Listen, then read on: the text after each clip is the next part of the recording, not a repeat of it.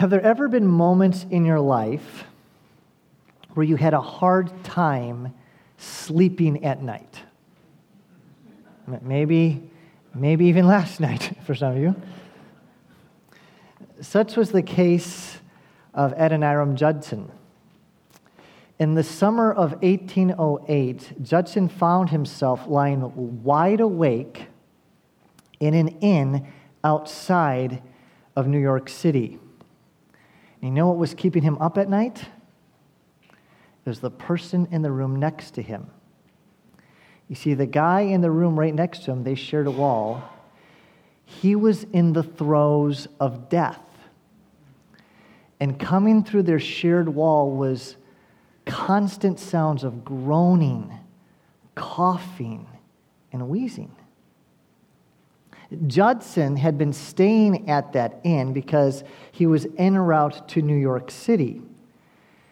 You see, months earlier, on his 20th birthday, he broke the heart of his Christian parents by announcing and proclaiming to them that he abandoned the Christian faith.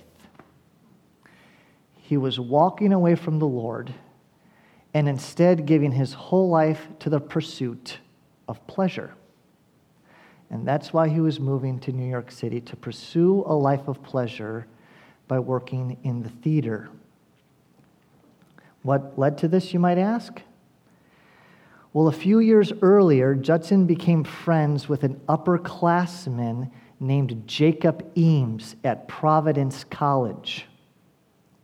Eames was a winsome and witty young man, and he had convinced Judson to abandon his Christian faith and instead become a skeptic. Well, it wasn't just the loud coughing and the moans that was keeping Judson up that night. That was coming from the other room. No, as Judson lied awake, and as he heard the man's restless struggles to stay alive, Judson began to wonder about his own fate in death.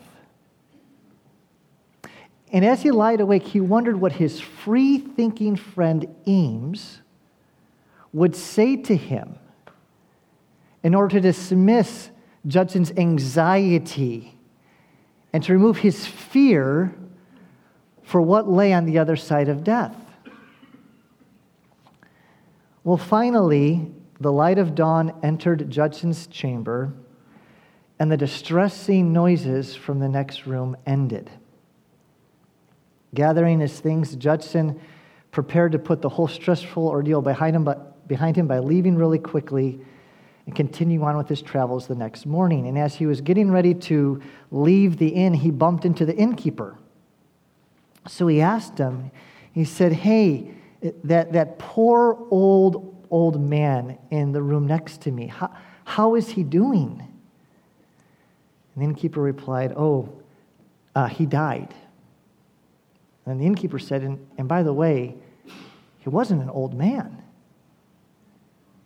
He was a young man, about your age. And Judson asked, "Well, do you know who he was?" "Oh, yes," the innkeeper said. The young man, he was from Providence College. Name was Eames. Jacob Eames. Pastor and author John Piper provides this postscript to this remarkable providence. Piper writes this: Judson could hardly move. He stayed there for hours pondering the death of his unbelieving friend.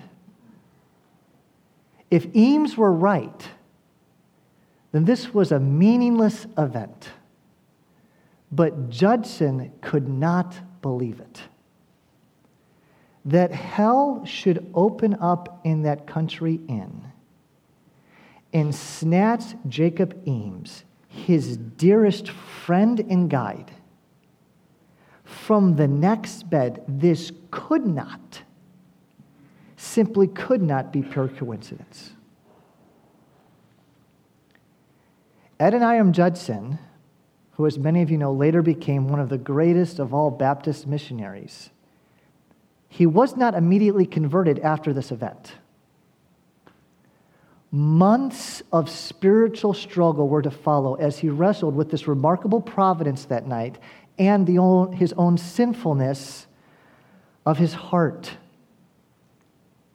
But one thing was sure, and that is this, that the presence of death had crossed the path of his life, and it changed him forever. It made him reevaluate his deeply held convictions and beliefs. And the presence of death does that, doesn't it? I mean, who here in this room has not in some way been changed or affected by the news of the death of a family member, friend, or loved one? In fact, you don't have to say it out loud, but how has the reality of death altered your way of thinking or your way of life? In our passage this morning that we're going to look at, Faith, we encounter another man, whose life was dramatically changed by the news of death, and that is David. In the opening chapter of 2 Samuel 1, David receives the news that Saul and Saul's sons have died in battle. Yet, surprisingly enough, instead of David responding in exuberant joy, because remember, as we've been studying the book of 1 and 2 Samuel, Saul was actively trying to kill David. Instead of David responding with exuberant joy at this news, instead what we find is that David mourns the death of Saul and Jonathan. Indeed, as we're about to see, you know what David does? David pens. David writes a lament. As several commentators have stated, a lament is simply an expression of thoughtful grief. In lament, words are carefully selected, crafted, and honed in order to express loss as closely yet fully as possible. And that's what we have here this morning. We have a well-crafted, thoughtful lament by David. And you know what we learn from David's well-crafted lament? We learn this important truth, and that is this: your deepest values are revealed in loss. The things you value most, the things you treasure most, your deep-seated convictions, they are revealed in moments and seasons, not of prosperity, but in loss. You see, in the death of Saul and Jonathan, both David and Israel have suffered great, great loss. You could say that they have suffered a mighty loss. And as we're going to see, what David says repeatedly in this lament, "Oh, how the mighty have fallen." This is an expression of great loss. And friend, Faith, Community Church, visitor, friend, what every moment of loss does in your life, in my life, in David's life, in Judson's life, what every moment of loss does, it reveals a person's deepest concern. That is, the things they value most. When the things of this world grow strangely dim, when they are taken away, we quickly discover what it is we value. And you know what we discover about the person and the character of David in this well-crafted lament? As we're about to see, we learn, you know what his greatest value is? It's God. As we're about to see, God is central in David's grief. And you know what? God should be central in your grief too. And you know why I say that? I say that because as David makes clear in verse 18 of our text, he wanted this well-crafted lament. He wanted to be taught to God's people. This is to say, David composed this lament so that others would share David's high value of God. That is, that they would be God-centered.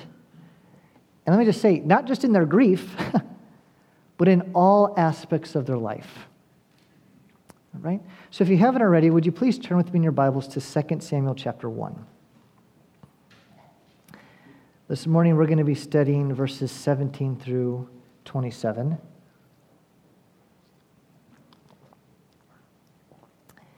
And I'm going to suggest, there's much that we could say about this passage, but I'm just going to suggest that David in this text demonstrates two ways in which he is God-centered in his grief.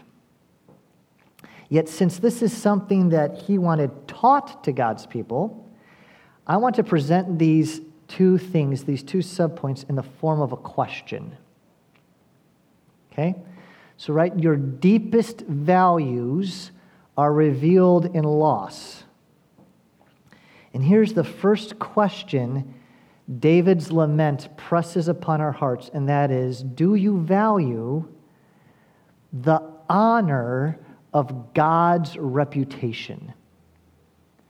Do you value, Christian, you who pledge allegiance to Jesus, do you value the honor of God's reputation? Follow along with me as I read verses 17 to 21, just the first couple lines of this lament. We read this.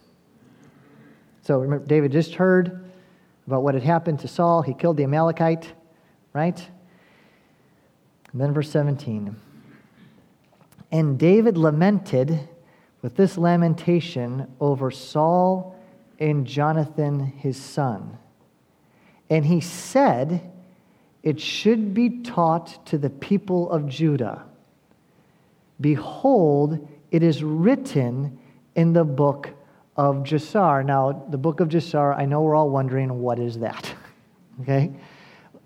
Now, if you're wondering, it's not a bad thing, because this isn't the only place we see this book referenced in Scripture.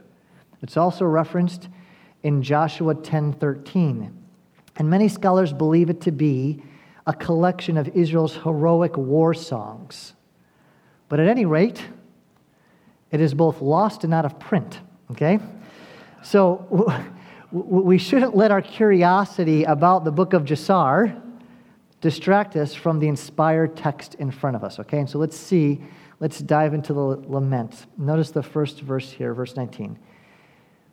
David writes, your glory, O Israel, is slain on your high places. How the mighty have fallen. And I want to just pause here just for a moment. As we're about to work our way through this lament, this passage, it's going to become clear that David's lament is much to do with Jonathan, if not more, than Saul.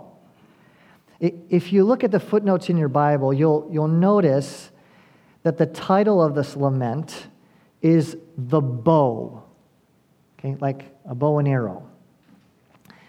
And this is a word used in reference to Jonathan, he shot a what?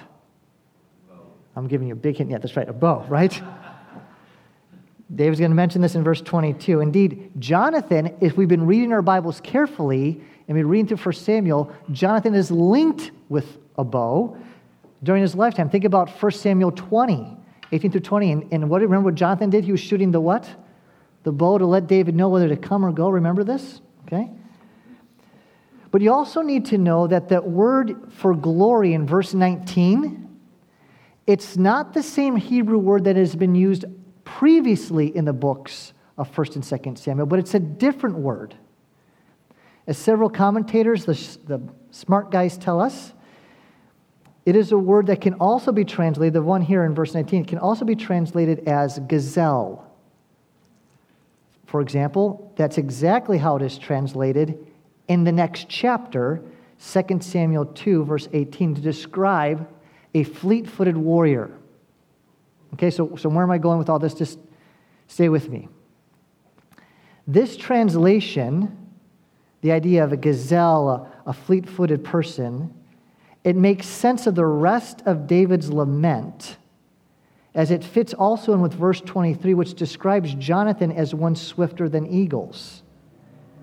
Indeed, the focus on Jonathan in this lament is also indicated in the fact that when Saul and Jonathan are first mentioned for the first time together in verse 22, David puts Jonathan's name first. All this to say, at first glance, it doesn't appear that Jonathan shows up much in the first part, but he does. Yet, as much as Jonathan is emphasized in this lament, you need to know Jonathan is not David's chief concern. For look at what David goes on to say in the following two verses, 20 and 21. So he says, verse 19, "Your glory, O Israel," or referring to your gazelle, the one who is swift, your mighty warrior, O Israel, is slain on your high places. How the mighty have fallen. And now notice the first thing David says, tell it not in Gath. Where is Gath located? With the Philistines. Publish it not in the streets of Ashkelon, lest the daughters of the Philistines rejoice, lest the daughters of the uncircumcised exult. You mountains of Gilboa, let there be no dew or rain upon you, nor fields of offerings. For there the shield of the mighty was defiled, the shield of Saul not anointed with oil. As historians tell us, ancient warriors often rubbed oil on their leather shields to preserve them and to make them shine. Shields were literally anointed. And since Saul had fallen in battle, his anointed shield now lay in the dust, a dramatic image of the fallen anointed one. But what you also need to know is that in Scripture, especially in the Psalms, weapons of war, particularly a shield, were often used synonymously with the king or prince. This is to say, the Lord's anointed king, please hear me, is the shield for his people. And what David is getting at is that Jonathan and Saul not only had weapons, but they were weapons. But now they lie unused and useless on the heights of Gilboa. So he says, for there the shield of the mighty was defiled, the shield of Saul, not anointed with oil. Do you value the honor of God's reputation? All right, let's take a little American history quiz, okay? Tell me, who shot Alexander Hamilton? Aaron Burr Jr. That's right. Okay. How many of you knew that answer from the musical Hamilton? Okay. How many of you knew that answer from the famous Got Milk commercial in the early 90s? That would be me, okay? Aaron Burr, okay. Well, do you happen to know who Aaron Burr Jr.'s mother was? The guy we just talked about. You know who his mother was? Elizabeth Edwards Burr, the daughter of Jonathan Edwards. Her husband, Aaron Sr., was the president of Princeton College. He was a godly man who loved the Lord. Well, in the fall of 1757, Burr died of a fever, get a load of this, after delivering a sermon at the funeral of the governor of Massachusetts. So he goes to deliver a sermon at a funeral and dies a few days later of a fever. And here's the sad thing, he was 41 years old. As you can imagine, this loss was exceptionally hard for his wife, Esther. Yet her sorrow was a mixture of both pain and holy worry. Because listen to what she wrote her parents shortly after her husband died. This is remarkable. Notice what she wrote. She says, "Oh, I am afraid. I shall conduct myself so as to bring dishonor on my God and the religion I profess. No, rather let me die this moment than be left to bring dishonor on God's holy name. I am overcome, I must conclude, with months more begging that, as my dear parents remember themselves, they would not forget their greatly afflicted daughter, now a lonely widow, nor her fatherless children." Tell me, what was her greatest concern in the midst of such a heavy loss? God's honor. Her greatest concern was the honor of God's name. Her greatest value was revealed in loss. And what was it? It was God.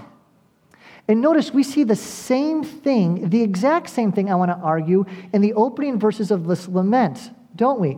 For what's the first thing David says in verse 20, in light of the fact that Israel's king and Jonathan and the armies have been defeated, what's the first thing David is concerned about? What's the first thing he says in verse 20? He says, "Tell it not in Gath." I don't want the Philistines to gloat. This looks bad for God's people and for God. David's lament mourns Saul's death in part because it caused the Philistines to gloat over the fall of Israel, a proof in their eyes of the superiority of their god Dagon over the God of Israel. In the death of Saul, Israel had lost their shield, and the Philistines were having a heyday with it. I mean, remember what we learned back in chapter 31 that records Saul's death? Tell me, what did the Philistines do when they learned that Saul had died? Do you remember? The text says they stripped Saul. Well, they cut off his head, right? They cut off his head. They stripped Saul of his armor and sent messengers throughout the land to carry, and this is the word the text uses, to carry the good news of their idols to the people. Our God, Dagon, won. And this greatly bothers David. As David's thinking about crafting a lament to be taught to the people of God, what does he lead with? A concern that God's honor, God's reputation would be honored. David's greatest value is God. And by way of application, can I ask, is it yours? Do you share David's concern to have God's reputation honored? And you know what you all are going to say to me? Yes. You know what I'm going to say to myself? But of course, Aaron. But how do you know for sure? I mean, what's the metric to know that truly God is my greatest value and the honor of His reputation is one of my chief concerns? Is it just verbal lip service? Something I just say? I'll tell you what it is not. The metric to know whether you truly value and want to see God's reputation honored, it is not by being concerned with what other Christians are doing. For some reason, when we start thinking about honoring God's reputation, we quickly think of all the things other Christians are doing that annoy us. But that is not the correct metric. No, the best gauge to know if honoring God's reputation is your chief concern is by looking at your own life. Does your life bring honor to God's name? Does your life reflect a weightiness of God? Christians, for a moment, just take your eyes off the Christians who you think are doing crazy things and foolish things, and instead take an honest look at yourself. And here's the question I've been asking myself: am I more concerned with pleasing me or pleasing Christ? There's a scene in the movie Miracle where the USA Olympic hockey coach Herb Brooks makes his team skate up and down the ice countless times. In fact, the skating drill is affectionately known as Herbies to those who play hockey. And as many of you know, the movie Miracle is about the 1980 U.S. hockey team that won the gold medal. Amen, right? Well, this scene that I'm describing is where Brooks forces his team to skate up and down the rink after losing a preliminary game. And what it is this: that the guys, they start at the goal line and they go to the blue line, then they go back to the goal line, then to the red line, then to the goal line, then to the other blue line, then back to the goal line, then to the other goal line, and all the way back. That's one lap. Okay? And in the scene, he has his players do this drill, and each time they complete one lap, Brooks would randomly look at a player and ask, "Who do you play for?" And the player would immediately answer the college that he's from. And Herbs would say, "Again." Skate back and forth, back and forth, back and forth. And without fail, each time he would ask them that question, "Who do you play for?" they would give the name of the college team. So Brooks would blow the whistle and say, "Again." And this went on literally for hours. In fact, most of the guys were vomiting on the ice. They were so exhausted. And in between laps, he'd say the same question: "Who do you play for?" He's like, "Boston College, University of Michigan." And he'd blow the whistle, "Again."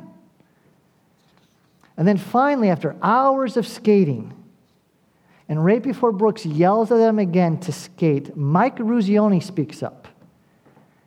And Brooks looks them in the eyes and says, "Tell me, who do you play for?" And Mike Ruzioni says, "I play for the United States of America." And to the relief of all the players and the coaches, Brooks says, "That's all, gentlemen," and he walks away. Brooks was trying to teach and make a point to that team, wasn't he?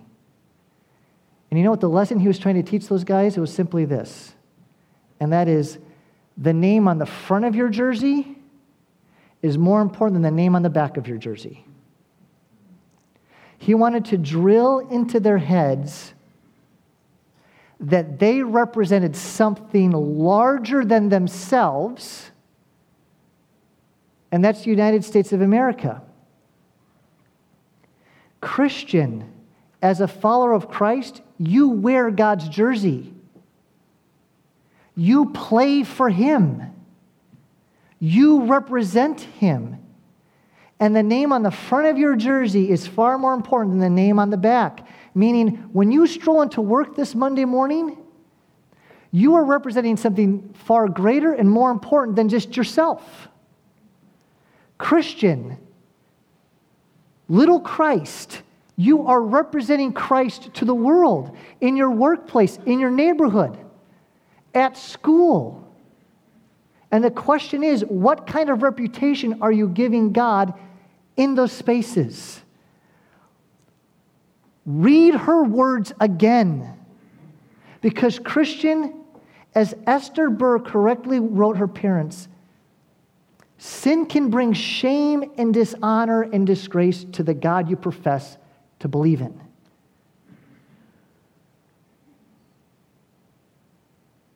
So how do we make God central in our lives? Well, it's in this way, by reminding yourself that God alone is worthy of your full devotion and worship, and nothing comes close. You have been bought with a price. Your body is not your own. Glorify Him. He is worthy to be Lord in every area of our lives. And when the Spirit convicts us, as the light of God's Word shines in and exposes areas in our lives where we haven't been honoring the Lord. We don't wallow in self-pity, but we bring it into the light, we confess it, and we receive Christ's cleansing, and then we walk in newness of life. We turn from that and we turn towards the Lord. Lord, whose mercy is more. But then the second question that this lament presses upon our hearts is this: do you value not only the honor of God's reputation, but also the welfare of God's people? Because notice what David goes on to say in verses 22 and following. From the blood of the slain, from the fat of the mighty, the bow, there it is, the bow of Jonathan turned not back, and the sword of Saul returned not empty. Saul and Jonathan, beloved and lovely, in life and in death they were not divided. They were swifter than eagles. This goes back to the idea of the gazelle. Swifter than eagles. They were stronger than lions. Now notice the symmetry. We're going to talk about this in a moment. The symmetry of this lament. Earlier he talked about the daughters of the Philistines. Notice what he says there in verse 24. You daughters of Israel, weep over Saul. Why? Because what did Saul provide for you? He clothed you in luxuriously in scarlet, who put ornaments of gold on your apparel. How the mighty have fallen in the midst of battle. Speaking of lament, this past Friday was exceptionally hard for me. Why, you might ask? Well, because like a bad dream, the Chicago Cubs traded away their best players. It was a nightmare. My Twitter feed kept blowing up with bad news after bad news. And I need to tell you, confession's good for the soul. I'm really concerned about my Chicago Cubs. Chris Bryant, who used to excite us with great fielding and batting, is no more. Anthony Rizzo, who used to win over Cubs fans around the nation with his lovable personality and towering home runs, is no more. Javier Baez, who used to dazzle us with spectacular plays on the field and energetic at-bats, is no more. You know what I'm saying? Weep, fans of Chicago, over these players who brought you so much joy and many wins for Chicago. Now, that was kind of fun.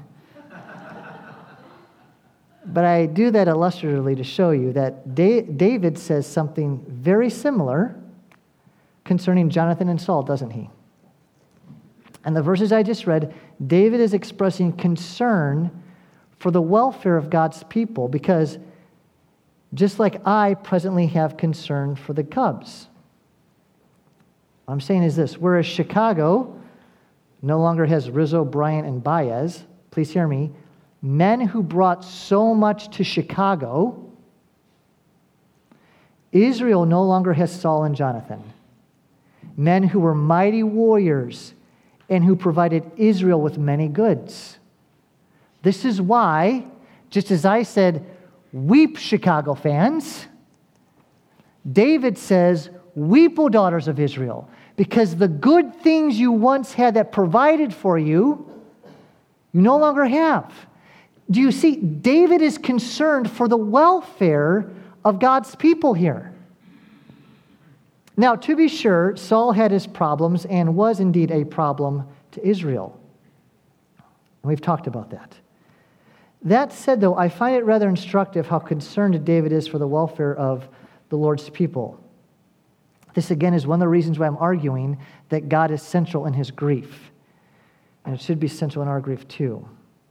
So just, if I could just pause here for a moment, I think it's quite appropriate for us to examine our own hearts for a moment and consider if we indeed are concerned for the welfare of God's people. I mean, we're concerned about ourselves, are we not? I know I'm concerned about myself. Yet how closely do we follow David's example here and the New Testament command to care for other believers? New Testament texts like Hebrews 13:3, right? Remember those who are in prison as though in prison with them, and those who are mistreated, since you are also in the body. He's referring to Christians. We cite this quite frequently when we have our International Day of Prayer for the Persecuted Church. This is one of many examples where the Bible calls us to have a concern for the welfare of God's people. Or think of 1 John 3. Now, this text is explicitly talking about other Christians, where John writes, "But if anyone has the world's goods and sees his brother," that's referring to a Christian, not just some random Joe on the street, but a brother in need, "yet closes his heart against him, how does God's love abide in him? Little children, let us not love in word or talk, but in deed and truth." To be God-centered in life and in our grief is to have, I want to argue, a concern for the welfare of God's people. This is why John also in 1 John says, you cannot love God without loving God's people. But I want to just press in here just a little bit more and say, this not only includes physical needs, but spiritual needs as well. I mean, just as it's appropriate to have concern over the daily bread of another brother or sister, so too, perhaps even more, we ought to have concern for their walk with the Lord.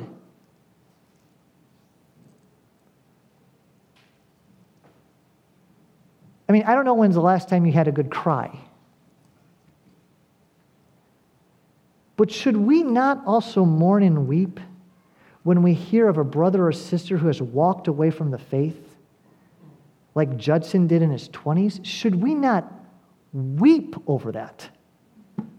Should we not grieve when we hear of a Christian caught and entrenched in sin?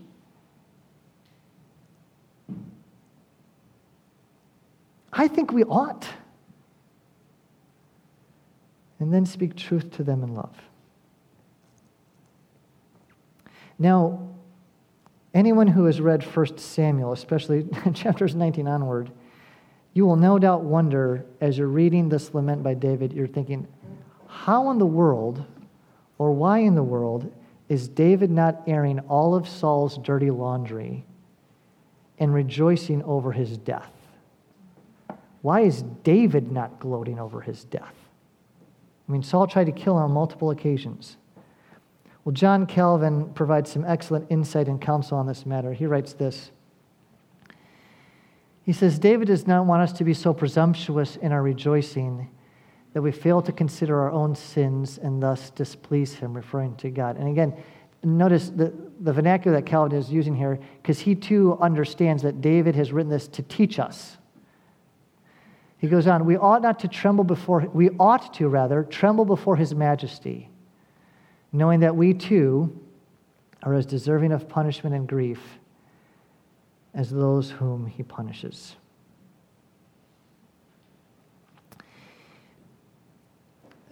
Structurally, as many scholars have identified, this lament has incredible symmetry to it. I mean, just notice, verse 19, your glory, O Israel, is slain, how the mighty have fallen. Verse 25, how the mighty have fallen. Verse 20, the daughters of Philistines. Verse 24, the daughters of Israel. There's parallelism, there's incredible symmetry until you get to the final two verses. And it's like, what's up with that? You're like, David, he had such a good thing going. It was so tight and well ordered. What's going on here? Well, it appears, and I think, look, everything communicates. And it appears as if David's grief could not be confined to the limits of poetic structure, especially when it comes to his beloved friend Jonathan. So I think David intentionally breaks meter here, breaks the symmetry to just emphasize his grief over his friend Jonathan. Because notice what he says about Jonathan in verse 26. Jonathan lies slain on your high places. I am distressed for you, my brother Jonathan. Very pleasant have you been to me. Your love to me was extraordinary, and it was, surpassing the love of women.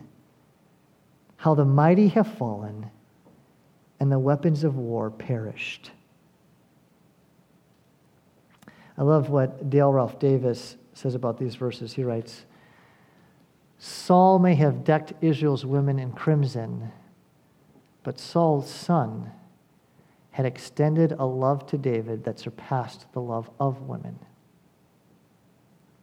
Now, to absolutely no one's surprise, modern readers have taken verse 26 to suggest and to argue quite adamantly that David and Jonathan had a homosexual relationship.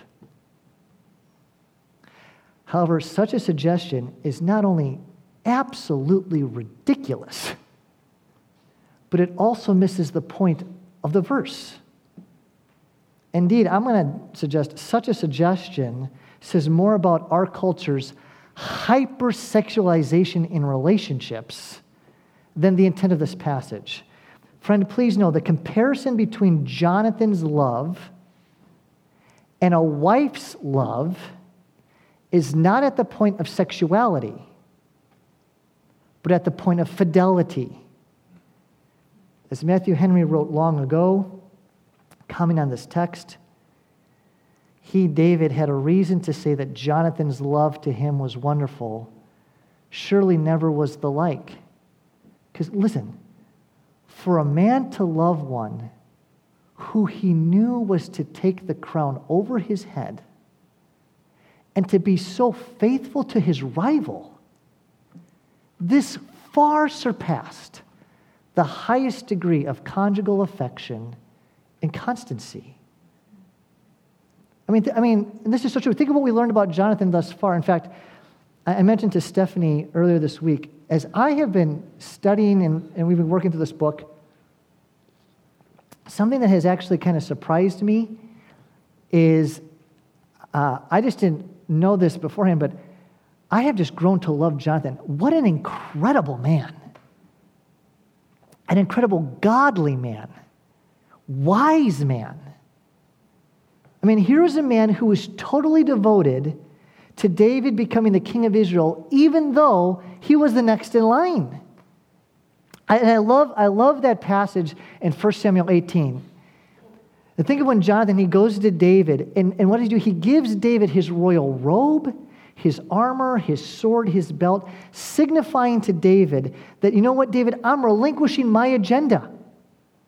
My plan for my life, my desire to be king, my desire to call the shots, I'm giving that all over to you, David, because I know you, David, are God's true anointed king.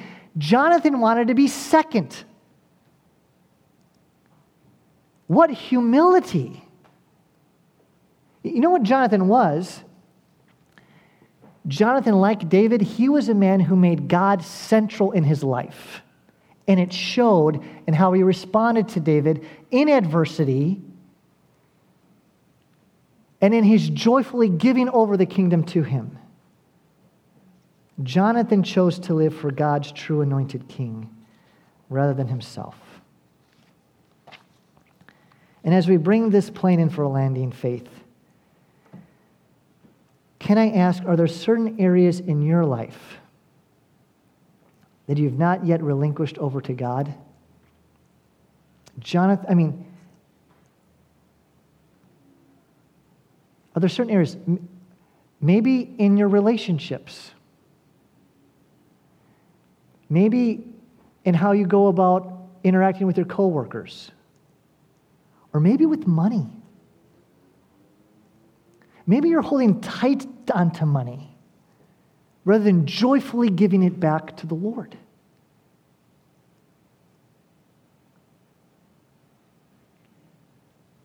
Jonathan gave everything to follow God's true anointed king. How can we not do the same to the one who David pointed to, the Lord Jesus? Friend, and I close with this. Death is coming for you. Indeed, like Eames, death might come quicker than you think. So how are you preparing for death? Because you know what awaits every person on the other side of death? The Bible is not silent on this. What awaits every person is judgment. Friend, please hear me. You have a soul that will never die. That's not only true of the kids we prayed for this morning, it's true of all people. You have a soul that will never die. Every person who has ever walked this planet will spend an eternity either in blessed joy with God in heaven or eternal suffering in hell. There is no third option. And what the Bible makes abundantly clear is that every person's eternal destination is based solely on their response to God's true anointed king, the king to one whom David points to, the Lord Jesus Christ. You see, friend, and we have to understand this. Our fundamental problem isn't a lack of spiritual enlightenment. No, our fundamental problem is sin. And we all know this. I've yet to talk to a person who thinks they're perfect. I've yet to talk to a person who says, you know what, I got it all together.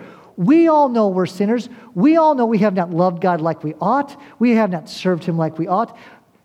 Every one of you have done things and thought things you'd be terrified if others found out. Amen. We all know this. We know we're sinners. Our problem isn't a knowledge that we don't think we're sinners. Our problem is we just don't think sin deserves judgment. But friend, love compels me to tell you that it does. So what are you going to do with the punishment that is owed you for your sin?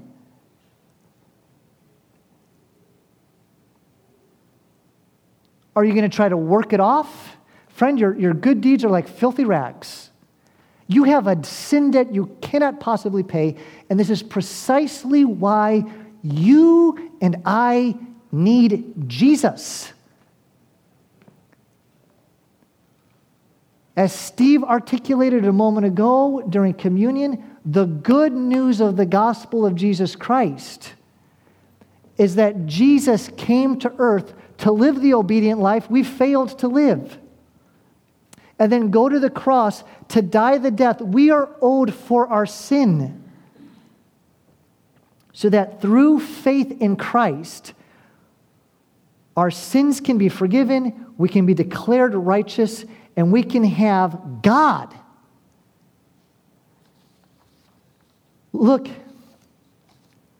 you cannot be God-centered without putting your faith in Christ. So have you done that? And if you haven't and you'd like to talk more about it, I'd love to talk with you more after the service.